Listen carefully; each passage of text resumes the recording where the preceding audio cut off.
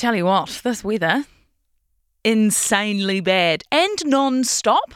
No reprieve from all of this wind and rain. But you know what I spotted on the Bay of Plenty Civil Defence social media pages is this amazing translation of what the different levels mean in terms of severe weather. So like severe watch, severe warning, severe weather events. And maybe it was just me who only would ever read the word severe weather and just bunker down and hope for the best. But each one obviously naturally means something different. It uses burgers to explain the differences between the three. So if there's a severe weather watch, think of it as if you've got all the ingredients for burgers, but there's no guarantee they're going to be made. If there's a severe weather warning, the burgers have been made. We have burgers, but you might not get served one. And if there's a severe weather event, it's burgers all round, burgers for everyone. You get a burger, I get a burger. There's no choices. It's burgers for dinner. It's happening. There you go. That's the differences between the three different ways that they describe severe weather or get your attention for severe weather. I learnt a lot. Hopefully you did too. Kia ora, this is Newsable. I'm Imogen, and this is what's worth talking about. Wellington is bracing for impact with planned protests set to hit the capital. Today, we're checking in with police around PrEP and investigating who these protesters are and what it is that they want. I'm not yet done talking about politicians getting struck by lightning. We're chatting to one of the MPs who has been hit by a bolt from the sky, plus the turtle that made its way to New Zealand from Central America against the odds. We're talking to the turtle's keeper, not the turtle, sadly. But we've got all that coming up in a moment here on Newsable. Newsable takes time and resources to produce. Please support our mahi and visit stuff.co.nz/support. Streets have been closed off and many public servants told to work from home as Wellington once again plays host to protesters. The main group expected to converge on Parliament is the Freedom and Rights Coalition, founded by Destiny Church's Brian Tamaki. The group is calling its protest the Revolution Convoy 2023. But this isn't the only group that could turn up. The Pōneke Anti-Fascist Coalition is planning a counter-protest. So, what lessons did police learn from the occupation of Parliament grounds last year, and what action is being taken this year to keep things under control? I'm joined now by Acting Superintendent Wade Jennings. Kia ora. Kia ora. Wade, what preparations are in place for the protest action? So we've had notification of these protests for several weeks now, so we've had the opportunity to really plan. So we've got traffic management in place. So the roads around Molesworth and Parliament are currently closed. We've fenced off parts of Parliament, so that way there is only 3 separate ways you can get into Parliament. And the reason we're doing that is to kind of act like the stadium when you come through. If you're carrying large tents, structures or items like that, you're going to be refused entry. Secondly to that, we have tow trucks, and they will be in the city and ready to respond immediately. So yeah, a couple of lessons we've learned there from last year already in place. And more than one protest potentially happening? What goes into planning and organising around that? Yes, we have multiple people arriving in the city with all different versions of why they're here. And so that does present some challenges, but we're confident several of them are communicating with us, so we understand their plans and what they're going to do. Others are not engaging so well. And of course, not all planned demonstrations actually amount to much. We have seen that a number of times. Do you know, though, how many people might be showing up? Have you been monitoring or keeping tabs on numbers? Yes, we have been monitoring, and you're quite right. Sometimes the people that like on Facebook, they're going to come, that doesn't turn out to be the actual number. Slightly harder for us this time to find exact numbers because people are travelling from all around the country and all different means of transport flying in. Obviously, the ferry has been cancelled, has had a bit of disruption. And the convoys, they've been picking up people on the way. Then also people haven't been continuing on. So you're much better prepared this time round. The public can feel assured that this has been fully prepared for. Yeah, I'm confident. We have planned really well. We've prepared. We were under a lot of scrutiny, both from ourselves and the IPCA last year. We've learnt a lot of lessons. The public will see a very efficient and well-drilled policing. Are we expecting the protest action to be over and done with in one day? That is our hope. So I guess the message we're giving to them is, welcome to Wellington. Please park legally. Enjoy your walk through the city. Enjoy your time at Parliament. Have your say, have your voices heard, have your speeches. and then leave Parliament grounds and have a safe journey home. But we have contingency plans in place should it play out differently than that. Acting Superintendent Wade Jennings, thank you very much for joining me. Thank you. So why are these demonstrations being held and who are these people? Well, to shed a bit of light, we're joined by the Post and Sunday Star Times editor Tracy Watkins. Kia ora, Tracy, welcome back. Kia ora, thank you. Tracy, the Freedom and Rights Coalition, can you remind us what that group is campaigning for? Right, this is where it gets complicated. Oh, no. Because I think initially they were campaigning against mask mandates, vaccine mandates, all those things. Those things have gone, obviously. And it now seems like there's just a whole lot of other things conflated with their cause. Yeah. Their march on Parliament is something to do with this UN charter and this meeting that Ashley Bloomfield was going to be chairing, and they were going to take a message to Ashley. It's no longer happening at Parliament. That's gone online because of the threats from this protest.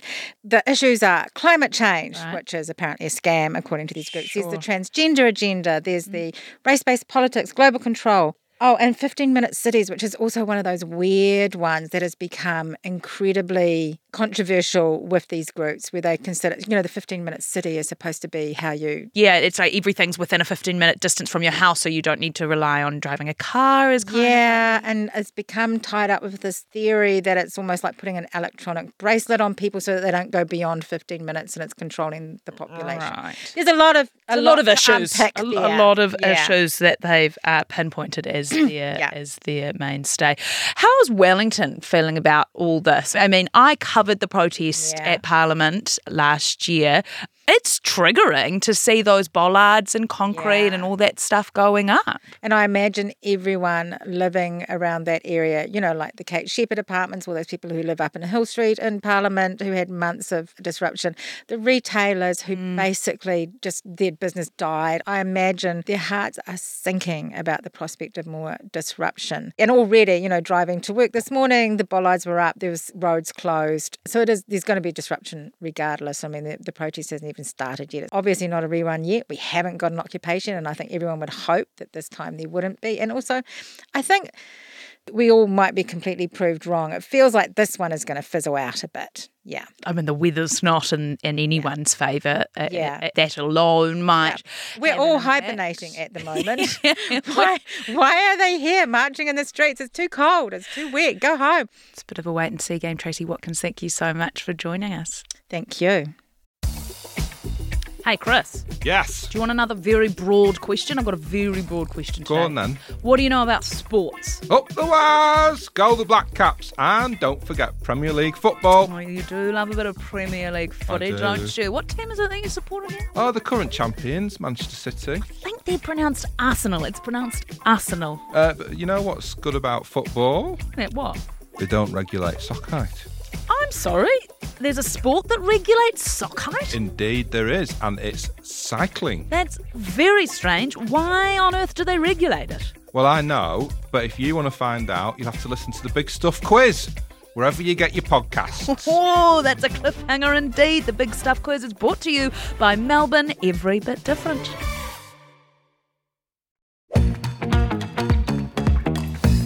Remember, if you do want to get in touch, you can find us on TikTok or Insta. Search for Newsable NZ. And if you've got more to say, send us an email. Go on, newsable@stuff.co.nz. Yesterday, I asked you if you'd been struck by lightning or if you knew anyone who'd been struck by lightning, and 100% of you said no to both of those questions, which proves that it is very weird that 3 MPs or MP hopefuls have been struck by lightning. I think somebody needs to do a scientific study into the very clear relationship between politicians and lightning bolts. But one of those 3 MPs is Labour's Aisha Verrill, and she is here now to tell us what it's like to be struck by lightning, and also, as the party's health spokesperson, is going to answer some questions on Labour's latest Pharmac policy. Promise. Kia ora. Kia ora, Imogen. Lovely to be here. Thank you so much for joining us. We will get to Pharmac, I do promise, but first thing has to be first. You've been struck by lightning. Please tell me the details. Yeah, a long time ago, when I was 21 or 22, it was the summertime. I was visiting Wellington and my friend and I were walking into the city and it burst out raining. So we ran to a bus stop, which in those days were kind of built out of corrugated iron. And I was running ahead of him. And just as I got to this bus stop, I felt like he was behind me and had kicked me in my calf. And then as I turned around, kind of to look why he was kicking me and just getting in under the shelter of the bus stop, the flash happened and then I heard the thunder a few seconds later. And as I turned around, I looked and he was 10 metres behind me still, so he couldn't have kicked me. Oh my goodness. So you even saw the lightning as well? Yes, yeah. And given your medical background, are you please able to explain to us who have not been hit by lightning what happens to a human body when that happens? You know, I was a medical student at the time and perhaps this betrays a lack of curiosity about lightning, but I didn't even look it up. Would have been my first question of med school. But, you know, it gets conducted through your body. And of course, I'm aware that you can die from it. I was practicing medicine in Singapore where it is taken very seriously because there's lightning every second afternoon in Singapore. And so people will come inside.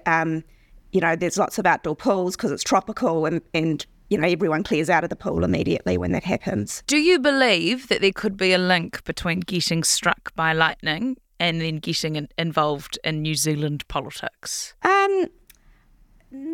It's hard to believe, really, isn't it? Though I take your point that there are obviously my colleague Maureen Pugh has had the misfortune. I've read her report on this of being struck 3 times. 3 times? Yeah, you've got to feel sorry for someone who has that experience, and I'm aware I got off lightly, so, you know, it's pretty rough. Yeah, 3 times. I just can't wrap my head around it. We will move on to Pharmac. Labor is promising to turbocharge, quote, Pharmac funding if re-elected, increasing that funding by more than $1 billion over the next 4 years. Pharmac, of course, being the country's drug buying agency. Should that investment have been made earlier in the piece while in government rather than as an election promise? So we're really proud of our track record of increasing funding across the health system progressively. For Pharmac, we've already, while we've been in government, raised it 40%, and this would add another $1 billion over the next 4 years. So essentially our approach has been to continuously grow the investment. This will allow us to continue some of the new drugs that we've invested in that have really been game changers, like Trikafta for people with cystic fibrosis can mean what would be something that would see people die in their 30s. They can live for much longer. Talk to me a little bit more about how you see that money being used. Do we know other treatments that would be possibly picked up? Yeah, Pharmac has a long list of what they call options for investments, other medicines which have been proven through Pharmac's evaluation to make a big difference to people, either because it extends their life or because it prevents illness or disability. And one of the key differences between our policy and the National Party's policy is that we want everyone to be able to benefit from the medicine, so we haven't limited it just to cancers. Will this $1 billion fix all of the Pharmac funding problems that people continue to raise? No, it won't. And if I could have a magic wand for so many problems in the health system, I wish we could. But it'll be a solid contribution towards that. So it's continuing to grow and close some of the gaps between medicines funding in New Zealand and overseas. Ayesha Vera, thank you so much for your time, and please stay safe out there. Thank you. The amazing journey, one 3-flippered turtle, say that 3 times fast, made from Costa Rica to Northland is up next. And remember, if you're enjoying what you're hearing, chuck us a like and a follow on your favourite podcast platform. A rare black sea turtle has made its way to our shores all the way from Costa Rica with just 3 flippers. That's a nearly 12,000 kilometre swim from Central America to New Zealand for little Waiwai Toru, which means 3 foot, who was found stranded on a Dargaville beach. Waiwai Toru was taken to Auckland Zoo where they were treated for a severe respiratory infection, and now they're at Kelly Tulton's for some recovery and rehabilitation. So here to tell us what that looks like is Kelly Tulton's lead aquarist, what a title, Tyler Hall. Kia ora. Hello, how's it going? Good, thank you. How are you? Yeah, very good. And how is Waiwai Toru? Still pretty weak, but doing a lot better than when they first came in. You know, this turtle was in a pretty bad state when we received them. we're doing everything we can to sort of build up their strength again and looking a lot better, but it's still, we're not out of the woods yet. Why would a black sea turtle swim from Costa Rica to New Zealand? Well, the stage that they're at the moment is like a sub-adult stage. So they're still juvenile, and a lot of scientists will call this the lost years because they'll spend a lot of time exploring, and it is common for turtles this age to wash up here. And how would a turtle like Waiwai Toru with only 3 flippers fare during that ginormous journey? Yeah, so a lot of the time you find that turtles will spend a huge amount of time resting. But in that weakened state, I mean, it would have gone through a huge journey to sort of get to where it got to, and it's a fighter. We find that turtles, even if they are missing a flipper, they can still perform most of their activities pretty well. They can still sink when they need to. They can still push their food away if they have to. So a lot of the time it doesn't cause too much distress, but yeah, it would be quite a bit harder. Normally when they wash up, they're exhausted. They haven't been eating, they're dehydrated, and they're basically, they're on the sort of the brink, really. Poor wee thing. And does it seem like they were born without the 4th flipper, or does it look like that could have been an injury related? Most likely the thing that's caused it has been, I'd say, a shark attack. Obviously, turtles are natural food for sharks, so it could be that. That's the most likely possibility. Otherwise, there's also boat strike. If a boat's gone over the top and hit the turtle, that could be one thing, or even being caught in commercial fishing nets. And once recovery and rehab is complete, will Waiwai Toru join the Kelly Taltons whānau for good, or do you imagine they'll be released? So all of our turtles that we get, our end goal is to release them. We never, ever hold on to any turtles permanently. How long do you imagine this recovery and rehabilitation phase will take? Yeah, for Waiwai, I'd say it's probably going to be a year, maybe a year and a half, depending on how it goes. We're still early days with this turtle. It's still extremely sick. So we're treating it every single day with antifungal, antibiotics. Having to tube feed it as well because it just doesn't have the strength to eat on its own. Have you seen any little sparks of personality come out yet? Oh, we have, definitely. This turtle is possibly one of the sweetest that I've... Stop, I'm going to cry. Yeah, it's really lovely. It's just so gentle. It doesn't put up a fight too much. It's just, it seems to know that we're wanting to help it, which is really good. But yeah, it's so gentle and really, really cute. Tyler Hall, Kelly Talton's lead aquarist, thank you so much for your time and for that update on Waiwai Toru. And don't tell Bean, but I think turtles might be my new favourite animal. I'm in love. Who knew that they could feel it when you scratch them on their, what is it called? Shell? House? We'll go with shell because I think that is the correct term. That is Newsable for today. I'm Imogen Wells. Go and Google turtles, find out some more things about them and email them to me. If you like this podcast, please support our work. Visit stuff.co.nz/support. If you don't have time to read the in-depth stories or you just prefer to listen instead, The Long Read from Stuff is the podcast for you. Each week we showcase one of our excellent pieces of journalism, telling important or entertaining stories from the world of crime, sport, history, culture and more. You also get to hear from the journalists themselves about how they uncovered the story and how it came to life. So, for your weekly dose of long-form journalism, beautifully read, subscribe to The Long Read from Stuff wherever you get your podcasts.